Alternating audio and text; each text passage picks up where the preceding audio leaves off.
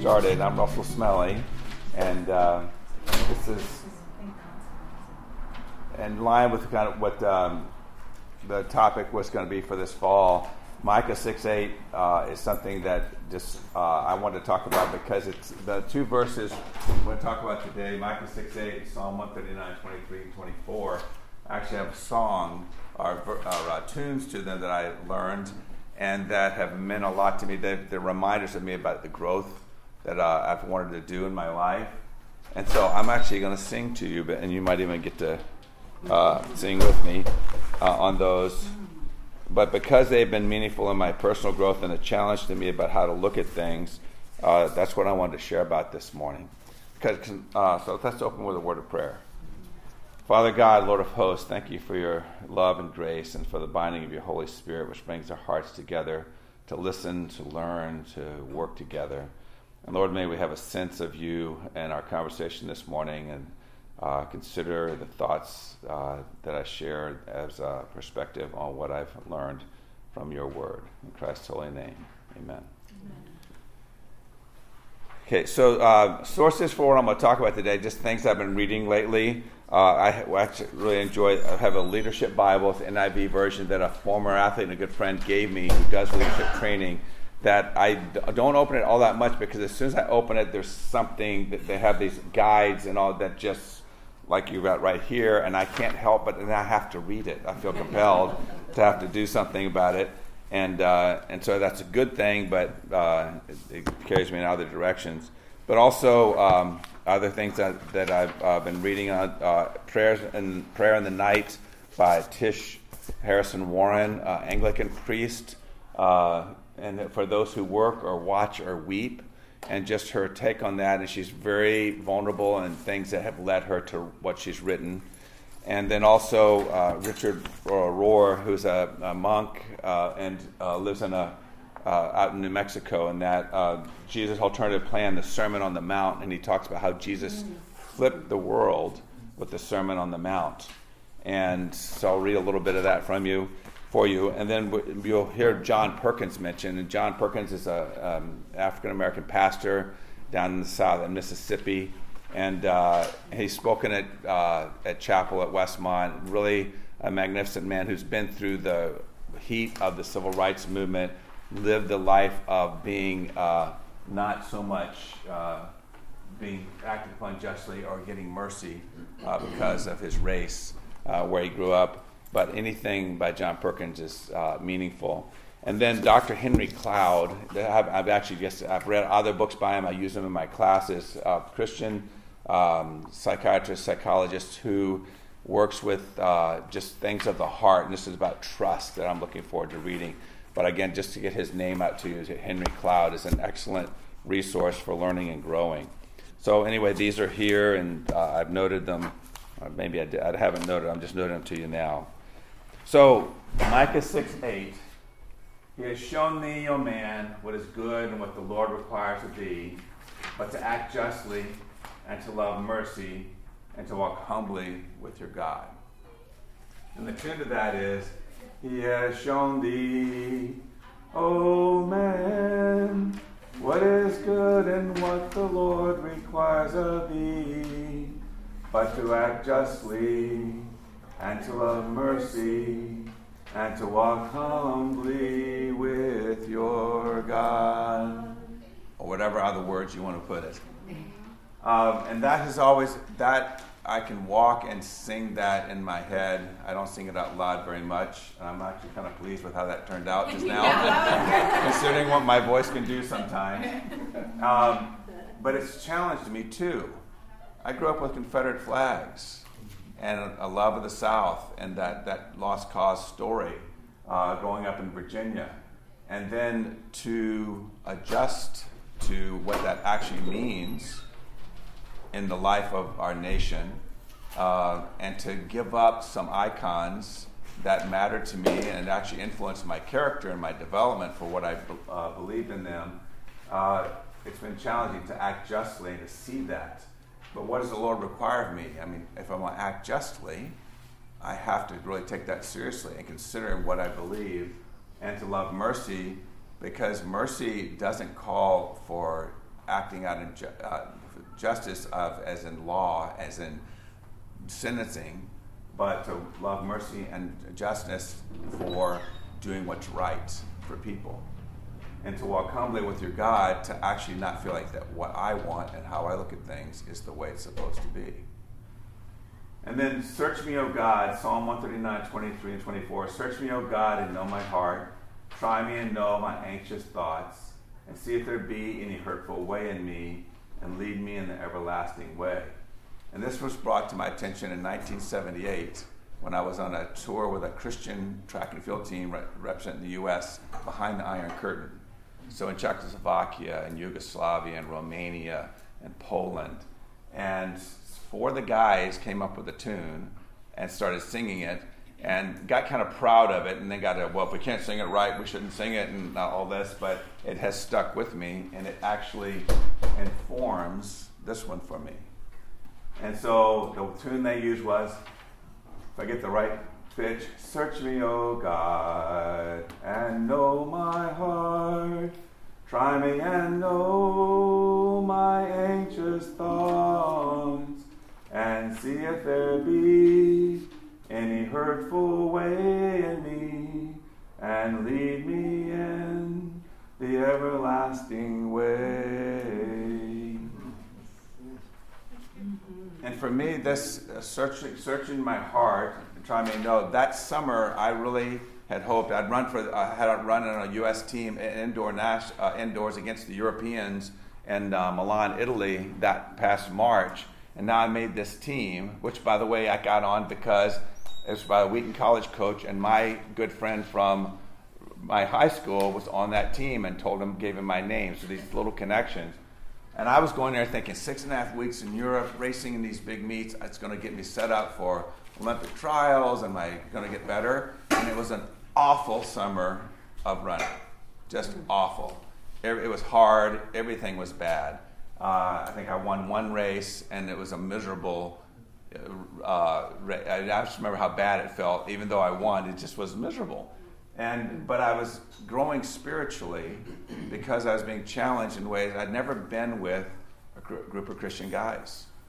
I'd been grown up in the Southern Baptist Church. I had faith and was confident of that, but I hadn't been with a group of people like this who sang songs differently, who had different experiences from Cal Berkeley to me at Richmond and everything in between, and a mixture of people. And so this has always touched my heart. And so when I'm walking and things just feel a little overwhelming, this one I sing. And when I feel challenged that I have to stand up and do what's right, I sing this one to myself. And they work in concert for me overall. So I look at Micah 6:8 as, I called it, directive guidance. This is what you should do. And I looked at this one as, I called it, introspective guidance, searching myself and looking to God for guidance. So I got to do this one, but I learn by doing this one, because this one informs this one for me. So a lot of stuff I can share. There's no way I do it. So I'm gonna throw out ideas, and you interact with it and throw back at me anytime you want to. A friend on the faculty shared this: holiness is not a coat we put on for a purpose. It is a daily practice. Rigorous self-examination. Introspection must be practiced in relationship to others. Soul searching is aligning ourselves with God and neighbors and community. So that means we don't grow alone. We grow in community. We grow in talking to other people. We grow in interrogating ourselves. Why did I do that? What is going on with this? So introspection, and I pronounce that a lot in my classes, and even with men's cross-country team last week.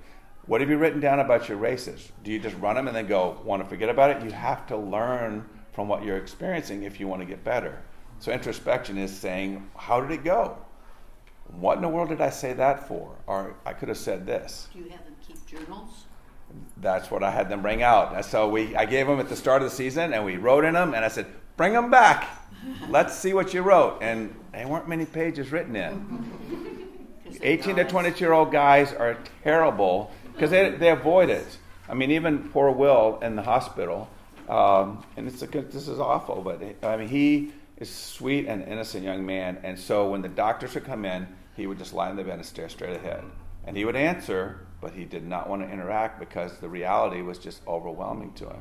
And that's how he talks to me, too. When I make a decision he doesn't like, he talks to me, he kind of stares away, but then he introspects and he comes back and talks to me, or he writes me a beautiful, I didn't like it, well, I understand what you're doing, I appreciate you, I wish you hadn't made that decision, but I'm going to grow from this, and I appreciate your support. But that the ability to introspect and to write and consider what it is that I need to learn is important. And it helped me to do that as a young man, to start journaling and writing things down. So on the paper I got, this is actually one of those study guides from this Leadership Bible. So I'm going to kind of I am going to go through this, no kind of about it. And it's something you can take home, and just I'm going to highlight this, that, and the other from it. And what the first thing is in Amos 5:24, the people of Israel were prosperous, but with that prosperity they lost their spiritual edge, and God was furious with them, which is hard to imagine God being furious with you, what that would do. But the leaders, who, in the second paragraph, who should have administered justice, didn't. Instead, they cast righteousness to the ground. But before judgment fell on them, God offered an opportunity for repentance and a restoration. He called them to turn back to him. And in order to please God, the leaders needed to exercise justice and righteousness. And the imagery in this verse is profound. In contrast to stream beds that are dry much of the year, that justice should flow down like a river. And so it begs the question then, what is justice? How do you define justice?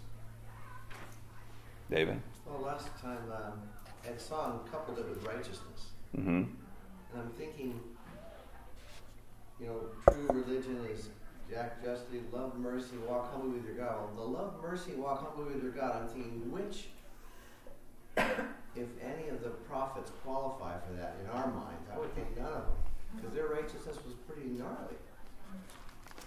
Yeah, the Old Testament is, there's judgment passed all the time. And so is justice judgment? That's a good question. Because there's also social justice, which I listened to. I was just, when you see things on YouTube and all, and this pastor said, if you go to a church and you see the word social justice, run as fast as you can away from there, because they're preaching this. Don't go to that unchristian church. Okay, so justice is, That's wrong. I think justice is love. Okay. Justice is also blind. Jesus. Huh? What was that? But justice is blind. No. Love isn't blind. Okay. Jesus says love is not blind. Jesus. Ed Song did the whole class about justice and righteousness, because, they're always paired together. Mm-hmm. But he talked about how it's putting broken things to rights, or things that have gone wrong, like restoring them. And I don't know. And he also made a whole meta narrative about God's justice. God's plan is justice. God's plan is bringing broken things to rights. Yeah, that's a good way to define it. Yes, ma'am. What about accountability? There's accountability and justice. So what's the problem then with social justice? There shouldn't be any problem with it. David, sorry. We're going former class. Yeah. I think that they quoted Glenn, Ed Song quoted Glenn Beck, and so a lot of people who are for Christian values feel that it's all mixed up. You have a secular, sodomite, social engineering, and call it social justice. It feels like the opposite of justice and righteousness. Opposite of justice and righteousness? It does. Yeah. It's, if you welfare plantation, all kinds of things that don't seem to accomplish what they're supposed to do, and they're paying people to stay where they are almost. It's kind of crazy. It's all mixed up. Right. So we talked about the prophets and whether they were just. But how about Elijah? If he wasn't completely just, he was God's justice on earth. Yeah. Yeah, so, I mean, in that regard, so justice is actually about the law.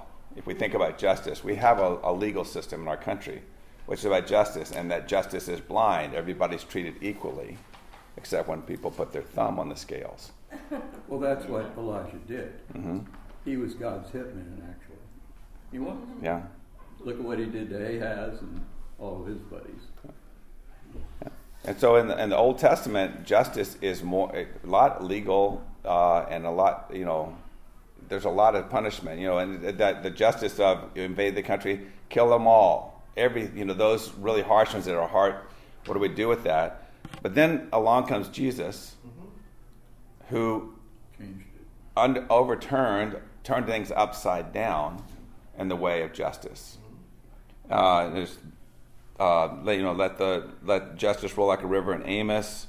In Isaiah 30:18, on justice and God, it says, "The Lord longs to be gracious to you, fairness and justice through love." Justice was a prominent concern of Jesus, conspicuous in the manner in which he transcended social, racial, and economic barriers in the community. So it went away from justice, as in class and what you got judged based on how you lived and who you were a part of, to that he just turned it upside down. About justice, social justice is something we do for those who are in need, those who have less. And then, so part of our debate is how do we do that? And part of that, even in the church now, don't want no social justice. We want justice. We want people to be punished. We want right and wrong to be reestablished. It goes back to the Old Testament Torah, though. They talk about not gleaning the corners of your fields and having compassion on the visitor and the poor. You were a foreigner, so you be kind to the foreigner. So they had it in mind. Yeah, well, it was part of their law. I said to someone the other day, if we would just leave the corners of our field available to those who need it now, it would change things. Yeah. Okay, Judy. For me, it's kind of like justice is what I deserve, but mercy is what I want. Mm. And with Jesus is what you get. Yeah. But for the rest of the world, I sometimes want them to get justice, not the mercy. Mm-hmm. Because that's who I am. I'm not a good person at sometimes. But I want the mercy. And I want to learn how to give that mercy to the other people that I want justice. Mm-hmm. But I want to be able to do it in a fair and right way. Okay. I just always think of combining justice and compassion. There's, you can't, if you're in a church setting, to me, wherever you're at with justice, but there's got to be compassion of the Lord with us. So if the Lord goes to the well and takes the, woman at the well, and he loves her, and she's a sinner, then how much more should we have compassion for others within our world? Yeah. The woman at the well story is quite an amazing thing. Yes. I mean, it transcended so many barriers, so many social taboos. It's a very, His disciples, go ahead. Or I was just going to say, justice isn't something like peripheral. Justice is something all Christians are called to. So it's not really, like, people might have problems with certain ways the language has been co-opted by certain political groups, but it's not really optional for Christians. Like, justice is God's heart. Fairness for God's people is like the story from the Old Testament to the New. So it's just it's not optional. I just wanted to add that. But like when you started and you said you had to break down barriers and understanding that you had some barriers in your life, and all of us understanding people around us, we all have grown up with barriers and filters that need to be broken down. So the introspection you spoke of, I think, is also really important for Christians to take within themselves an introspective look at their views of how to be more like Jesus. That's it. Yeah, I was just reading an Atlantic article this morning talking about immigration, the 1965 law that Lyndon Johnson signed on immigration, and how the opponents said this is going to cause all these problems, and the proponents said, no, Ted Kennedy was the main proponent, not any issues, it's only going to do this. Well, it turns out the critics were right, that law, which was based on justice and a fair way of going about immigration, was a good thing, but because they wanted to be a good thing, they downplayed the implications, and it actually carries over to today the negative things that the critics pointed out. But because they wouldn't do introspection and say, well, that is possible, but this is what we want to do, and we may have to take a look at that again. So now we just have this divide. No immigration, keep them all out, or everybody comes in and the debate goes on. And so then is it justice or law? It was a law passed, but it's had implications that both sides can't come to a point of saying, let's work on this because this is important for justice' sake. David? Well, it's interesting, the whole tension. There's all these tensions and seeming paradoxes to deal with, and there's always pluses and minuses. But compassion is one, but so is discipline. You really don't have love without discipline, and it depends on how we work that out. You need some discipline. If you lose it, you might lose the whole shebang. Yeah. And John Perkins is going to speak to that, one of the last things we're going to do. Flip your page over. Henry Nouwen, Henry Nouwen's passed away in 96, but there's a society, the Henry Nouwen Society, which keeps his work going. So I every day get a Henry Nouwen devotional, and this is one, and I felt like this fit us. Zig, how do you feel about public reading? You okay with reading that out for us? That. The Burden of Judgment? Absolutely. Imagine having no need at all to judge anybody. Imagine having no desire to decide whether someone is a good or bad person. Imagine being completely free from the feeling that you have to make up your mind about the morality of someone's behavior. Imagine that you could say, I am judging no one. Imagine, would that be true inner freedom? But we can only let go of the heavy burden of judging others when we don't mind carrying the light burden of being judged. Can we free ourselves from the need to judge others? Yes, by claiming for ourselves the truth that we are the beloved daughters of the sons of God. As long as we continue to live as if we are what we do, what we have, and what other people think about us, we will remain filled with judgments, opinions, evaluations, and condemnations. We will remain addicted to the need to put people and things in their right place. To the degree that we embrace the truth that our identity is not rooted in our success, power, or popularity, we can let go of our need to judge. Do not judge, and you will not be judged, because the judgment you give are the judgments you will get. Matthew 7:1. And John 8:7 reads, when they kept on questioning him, he straightened up and said to them, if any one of you is without sin, let him be the first to throw a stone at her. Amen. So we were talking about being judgmental and trying not to be that. What does this say to you? Don't be. Get to the point, Mike. Come on. Henry Nouwen is the best Catholic ever. My opinion. Yeah, Jesuits and monks are lovely. They spend time thinking and praying. It's amazing when they think what they come up with. Yeah. I was thinking, I like this, to the degree to which we embrace the truth that our identity, not rooted that way. We can let go of our need to judge. And just this little progress I think I've made, maybe the last 20 or so years in that way. It's a real freeing up. It's a burden lifted from my shoulders that I don't have to be judging certain people with certain lifestyles. Yeah. It's like, let God judge. Yeah.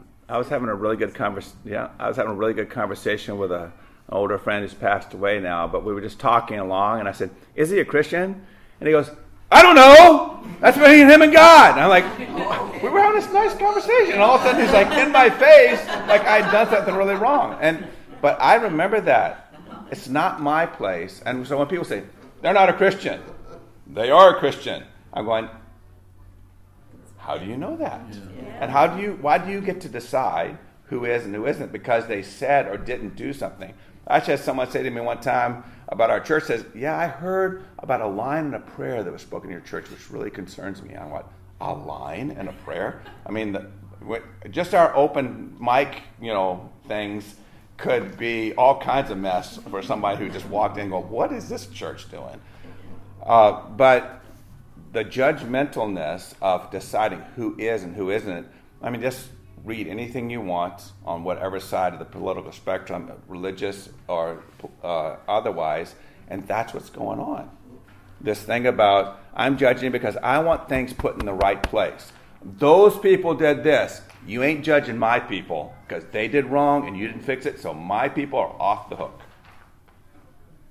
Like, how do we do that as Christians? How do we do that as churches and pastors from the pulpit, deciding who is and isn't righteous based on what we want things to be? Because if anything, and we're going to come to this, I'll hold on that point for a second. Another thing from our faculty retreat, a person's made what they called a proclamation of humility from Psalm 19:14. And y'all have heard this. May the words of my mouth and the meditation of my heart be pleasing in your sight, O Lord, my rock and my redeemer. And Psalm 51:12 says, restore to me the joy of your salvation and grant me a willing spirit to sustain me. David? Just to throw a big monkey wrench in this thing, I think iron sharpens iron, but silly putty doesn't sharpen silly putty. So you want to have people who are convicted. We do this all the time.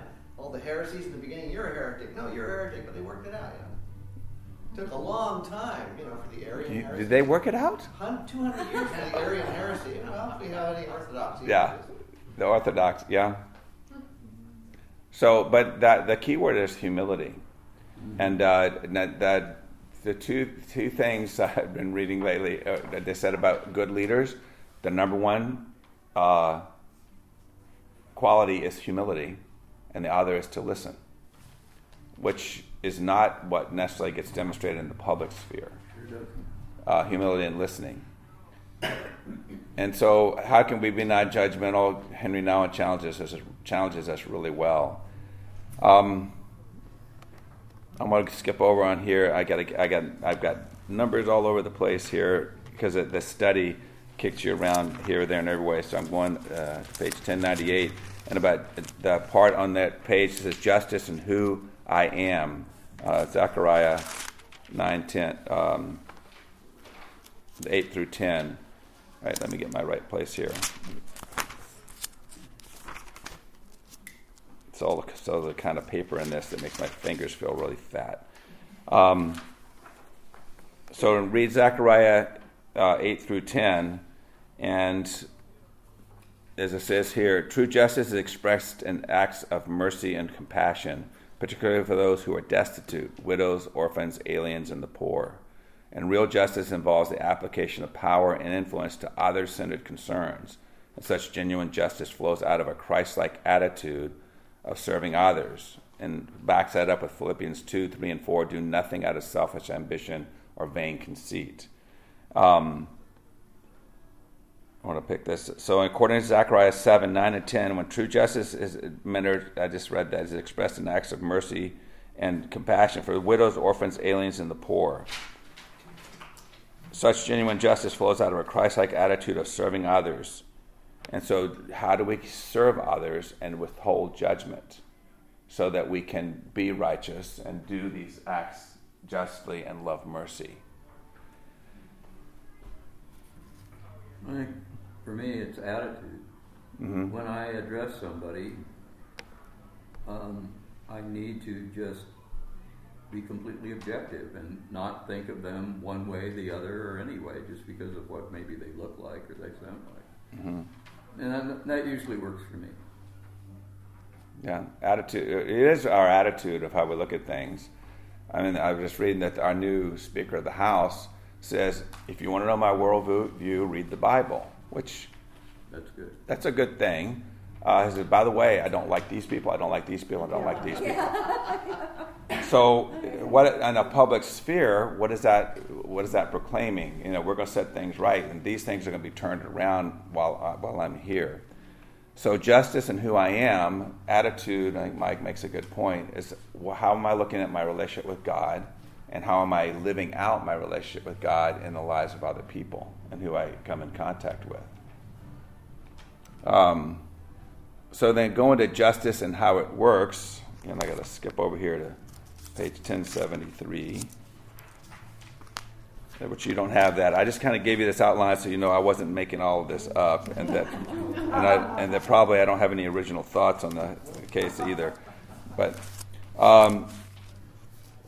justice and how it works, leadership is a complex issue, so you go into what leadership looks like.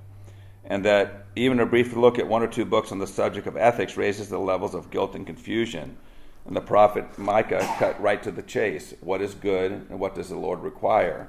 And his next admonition sounds remarkably like Jesus as he expounded the golden rule. Behave justly and mercifully toward other people and walk humbly before God. So everyone should act with justice and mercy, but the stakes go up when leaders are involved.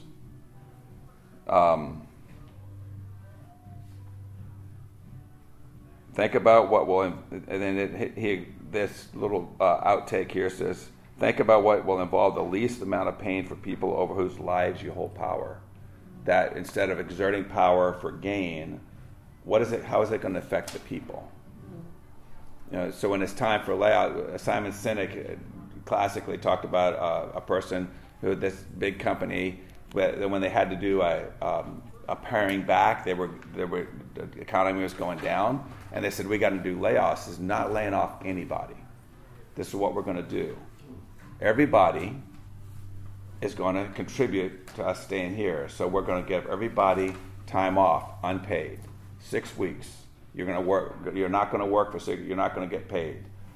Now you can trade that. If some who are better off can say, I don't need that 6 weeks, I will give it to someone else who needs it and give them 12 weeks or whatever. And so what happened was they asked everybody to sacrifice, not equally necessarily. You could choose the level you needed or you could give it, and they came through it out the other side better off and still everybody employed. And that's an unusual response in our economy and how capitalism tends to work, because the bottom line, the product, matters more than the people typically.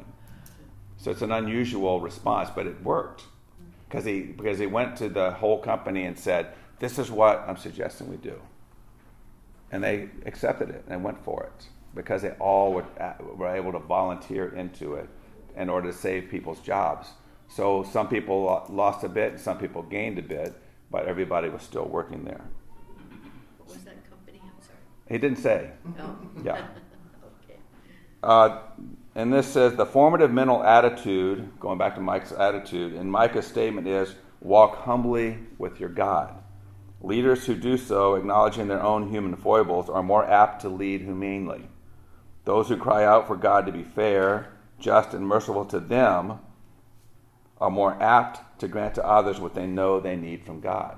So the humility to accept the grace and also to give the grace becomes easier when we do it both ways. Judy, thanks for making that, because I want the mercy, but I'm not so sure I want other people to have mercy, and I struggle with that, and I work on that, and that's important. Okay, so justice and how it works. So then justice and what to do, and this is where we're going to hear from John Perkins. By the way, I have an assignment. You can mentally be working on this as we go along, is to come up with the corollaries to these two verses that Jesus said. So think about verses that Jesus actually stated these two things in his teachings. And that's going to be how we finish up. And just doing that. Okay, let me get to my spot here.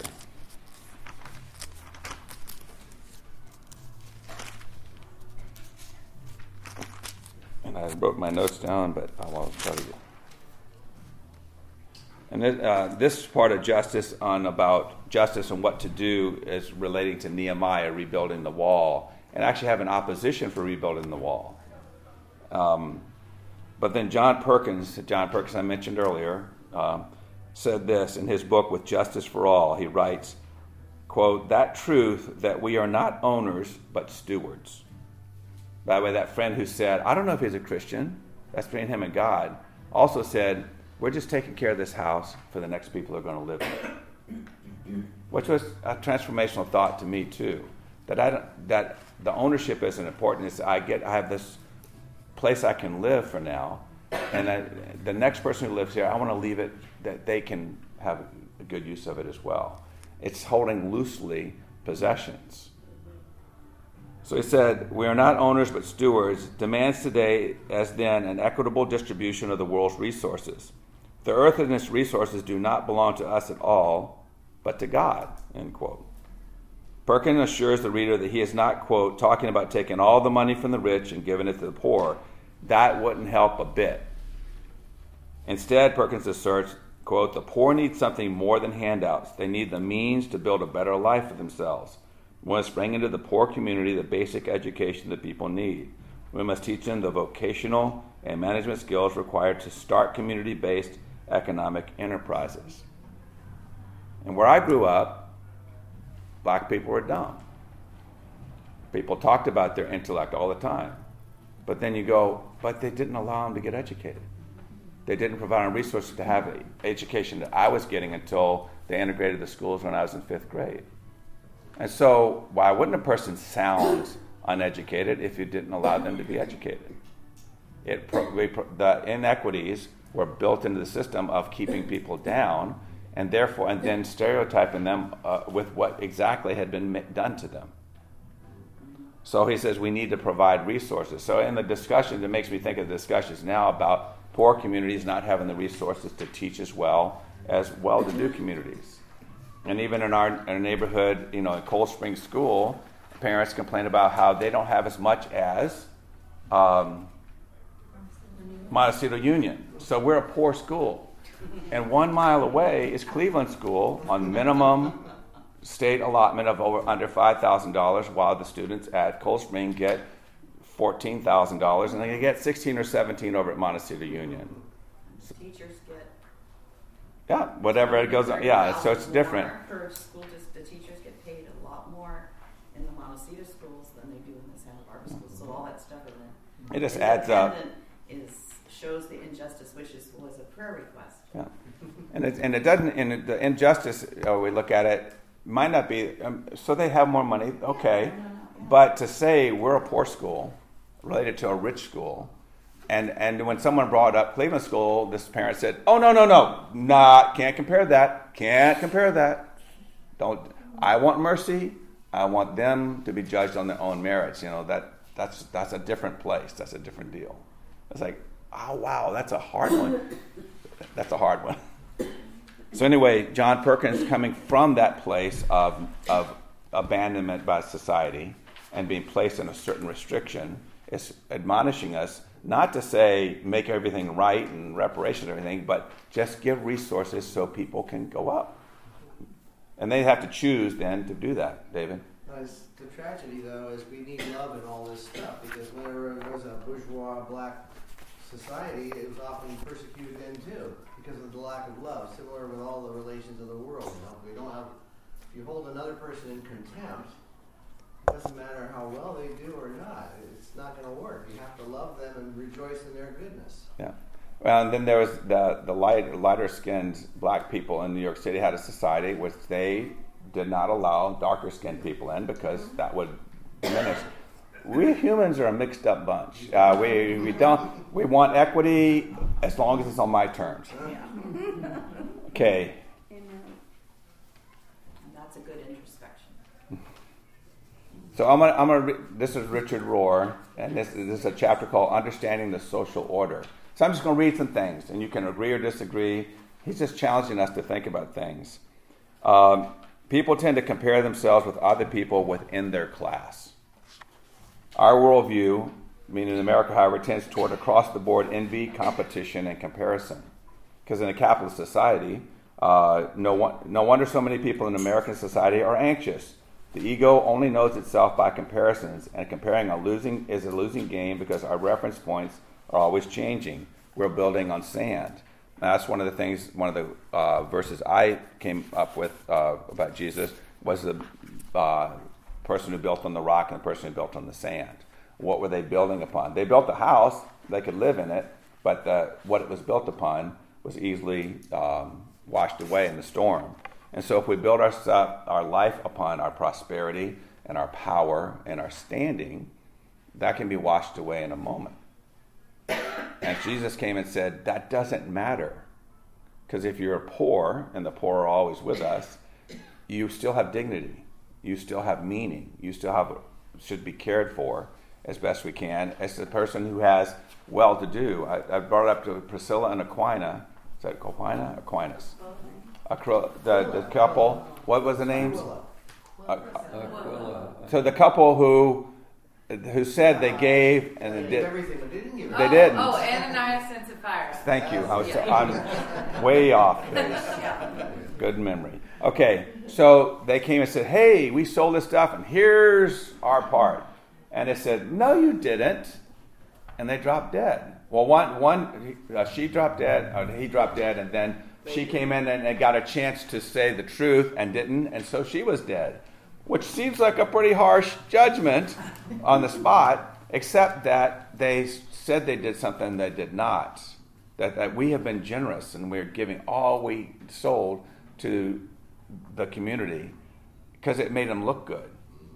But it wasn't actually the truth. And so how much of, and this is American life, how much is what we're presenting what we want people to see, and we do it. And because they talk about, he'll get in here and talk about to do our things in secret. Jesus says, when you pray, go into secret, because don't be like those who come and pray in the public so they can be praised and how wonderful they are. Don't give your money out front where people can see it so that you'll be elevated in people's eyes.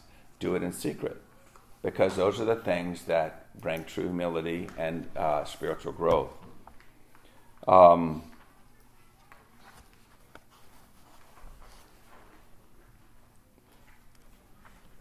It says, Jesus himself is the go-between for all who call themselves Christian. That's the Christ image, who stands as the mediating symbol between us and God. Jesus said, no one can come to the Father except through me. Look at me and you'll know what God is like. Jesus is in effect our great patron who stands between us and God and tells us we can trust God because God is like him. Quote, anyone who has seen me has seen the Father. And daringly he says, I am the gate, which is an offense to society. That's what you read, and you can pick any media thing and it'll come up about Christians. Christians believe their way is the only way. But Jesus said, I'm the only way. And so it's an offense to society. In the Bible, we have a narrative from the bottom instead of from the top. Furthermore, it endured, which is remarkable when we consider that few of the books in the Bible were initially written down, but rather handed down orally. That's inverted look at society. Okay, I'll jump into this. I underlined it. The Declaration of Independence was written by rich white male landowners, and it was addressing the enfranchisement of rich white males. The mythologies of private property, guns and violence, racism and sexism are enshrined in the very foundations of the country. Also good things. Our Declaration of Independence and our Constitution have opened the door to justice and mercy, depending on how it's interpreted and how power plays it out. But in many ways, these really forward-thinking men and did really good things, but they were looking at it from a certain perspective. They had, and they wanted to make sure they kept having.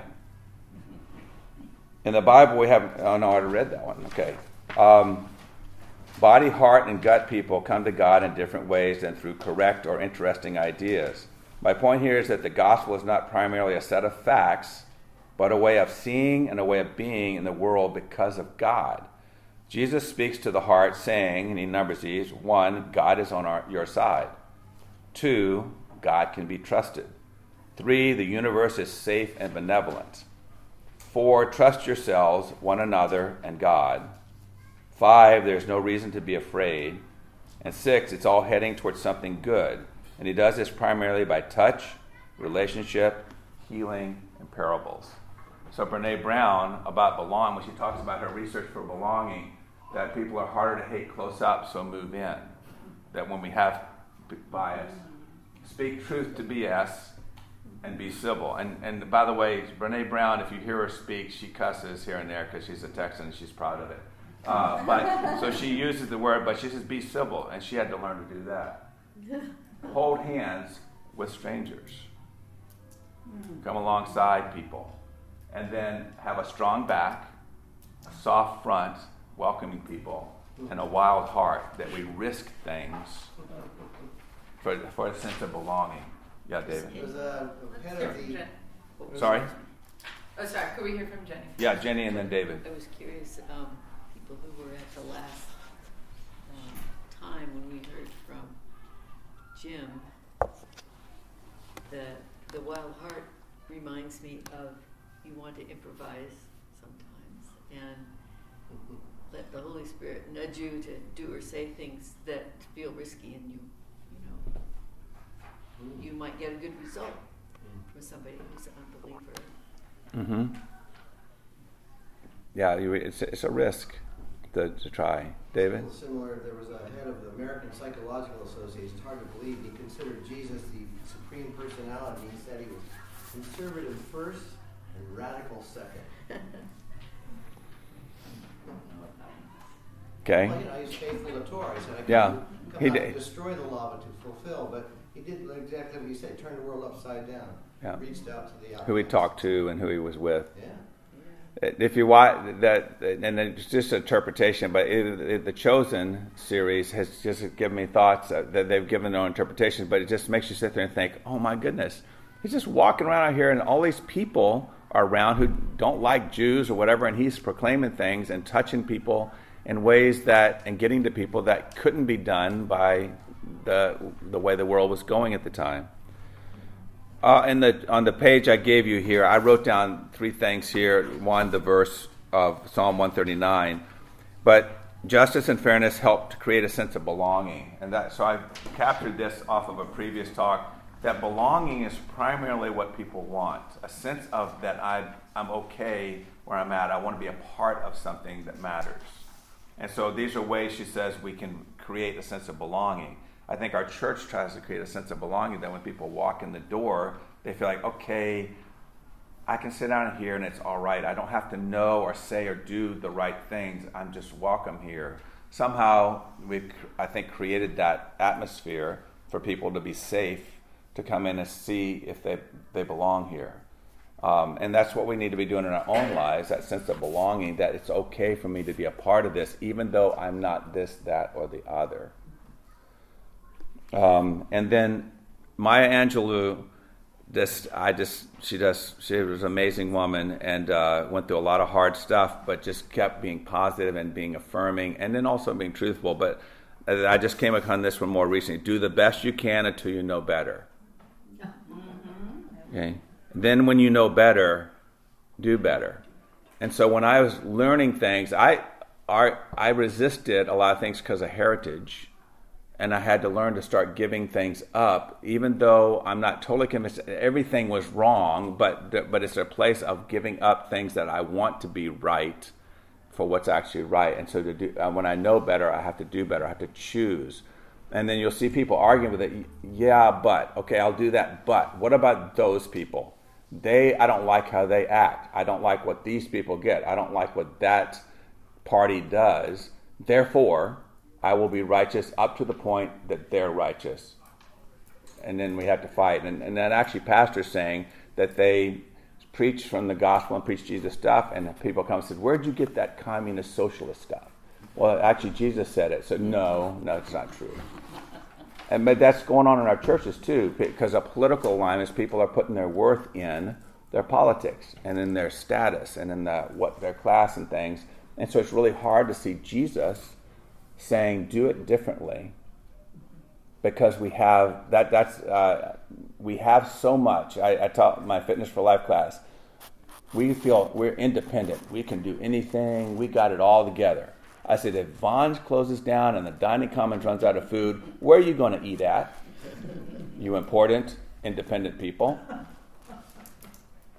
And they kind of look at me like, that couldn't happen. That wouldn't happen. But so our privilege is that we do have so much, but And that's not a bad thing.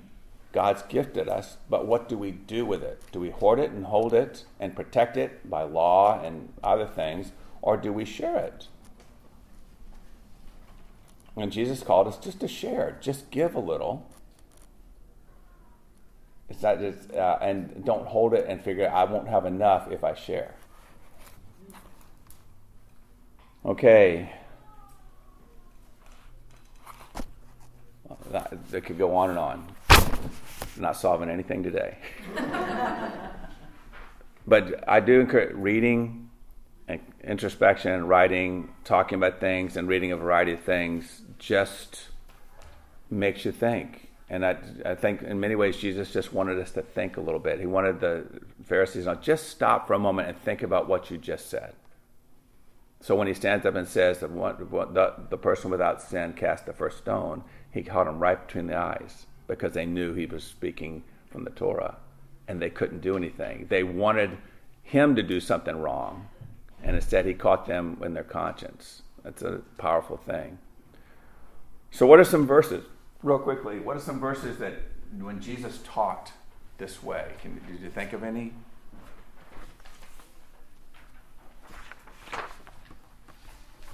What comes to mind? Blessed are the merciful, for they shall obtain mercy. Okay. Sermon on the Mount's got a lot. I was going to say all of the attitudes, yes. Mm-hmm.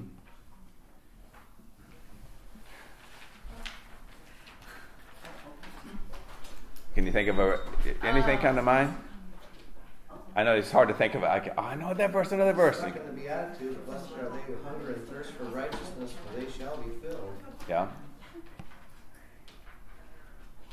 Or like when he says about tithing, like you tithe cumin and the other spices, but you deny justice and mercy. And I would want you to do that too, but also like act justly. I forget where that is. Okay. No, that's Now priority, that's right. And the second one where Jesus says, look at the lilies of the field and the birds of the air. Aren't they?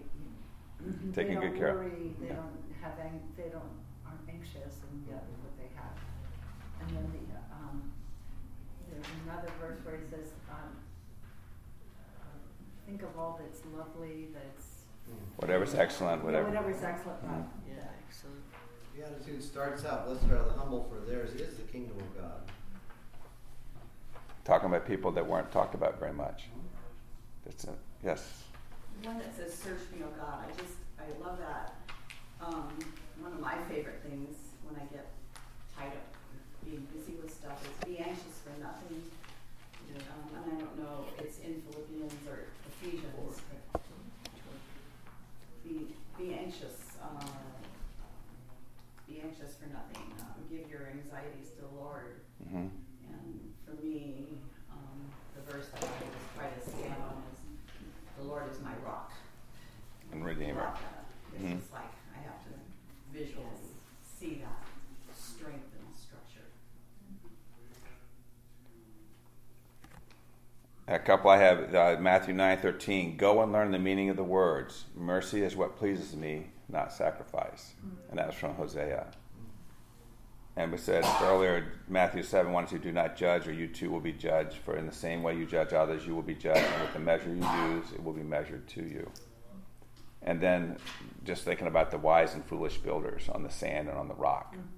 So there are a lot of ways. So it's a good time just to go back in and read the words of Jesus and how he reflected back on the Old Testament into the things he encouraged us to do. Okay, we're ready to be done.